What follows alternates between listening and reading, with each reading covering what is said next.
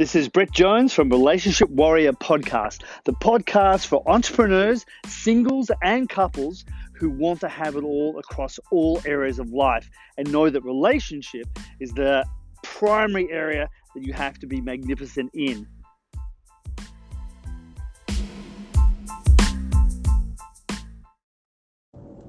It always amazes me that as human beings, we somehow think that we are different to every other species on this planet.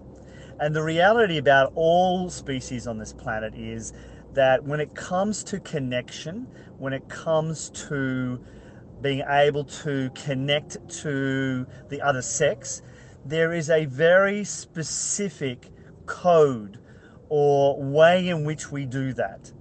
And human beings are exactly the same. And there is a codified way that as human beings we connect with each other, particularly as men and women. So you're always going to see this dynamic inside a relationship of women pulling away, men getting pissed off at her pulling away, and then withdrawing himself and falling into resentment. What do I mean by that? Well, as I've explained so many times before, we've got a dynamic now in our culture, for women particularly, that the masculine is not safe. Why? Because of World War II, the conditioning that happened, and the fact that men withdraw into themselves a lot of the time to find solace and safety and to sort their problems out. And when that happens, when a woman feels that happening, to her it's like, yep, there you go, I knew it.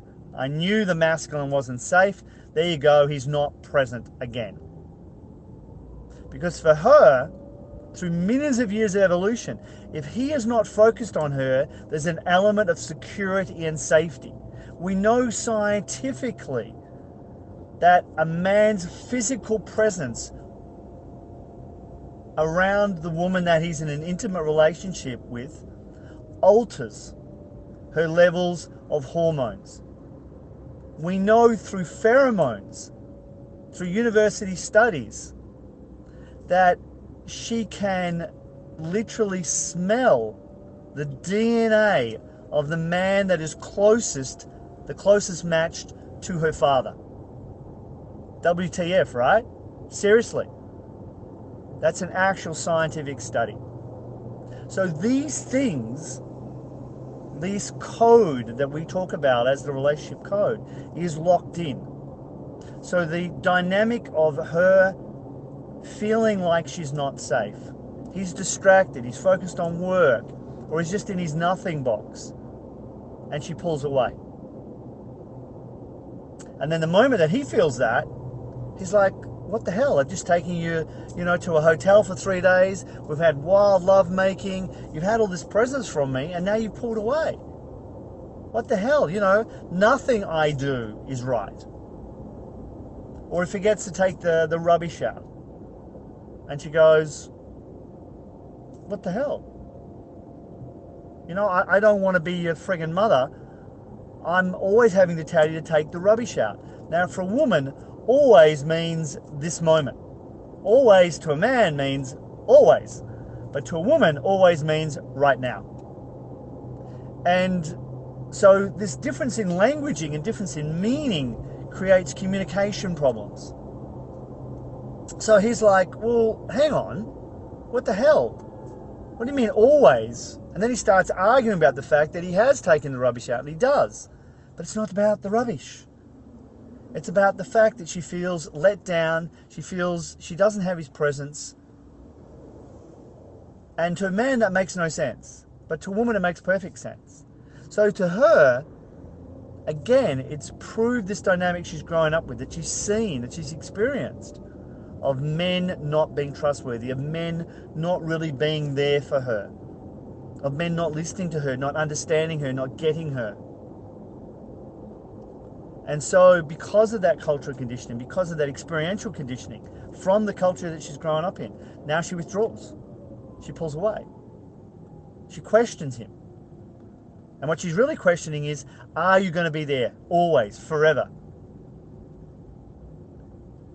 And when I use always, I mean it in the sense of always. So she's constantly testing this to see if he's present. Because this is part of the mating ritual that we have between us as men and women. And when we understand this, when we understand the code, when we understand what is really going on, not what the culture tells us, not what the words tell us, but what the code tells us. When we understand the code that is set up, that is inbuilt to us, then we can begin to master relationships. Then we can have a relationship that lasts a lifetime.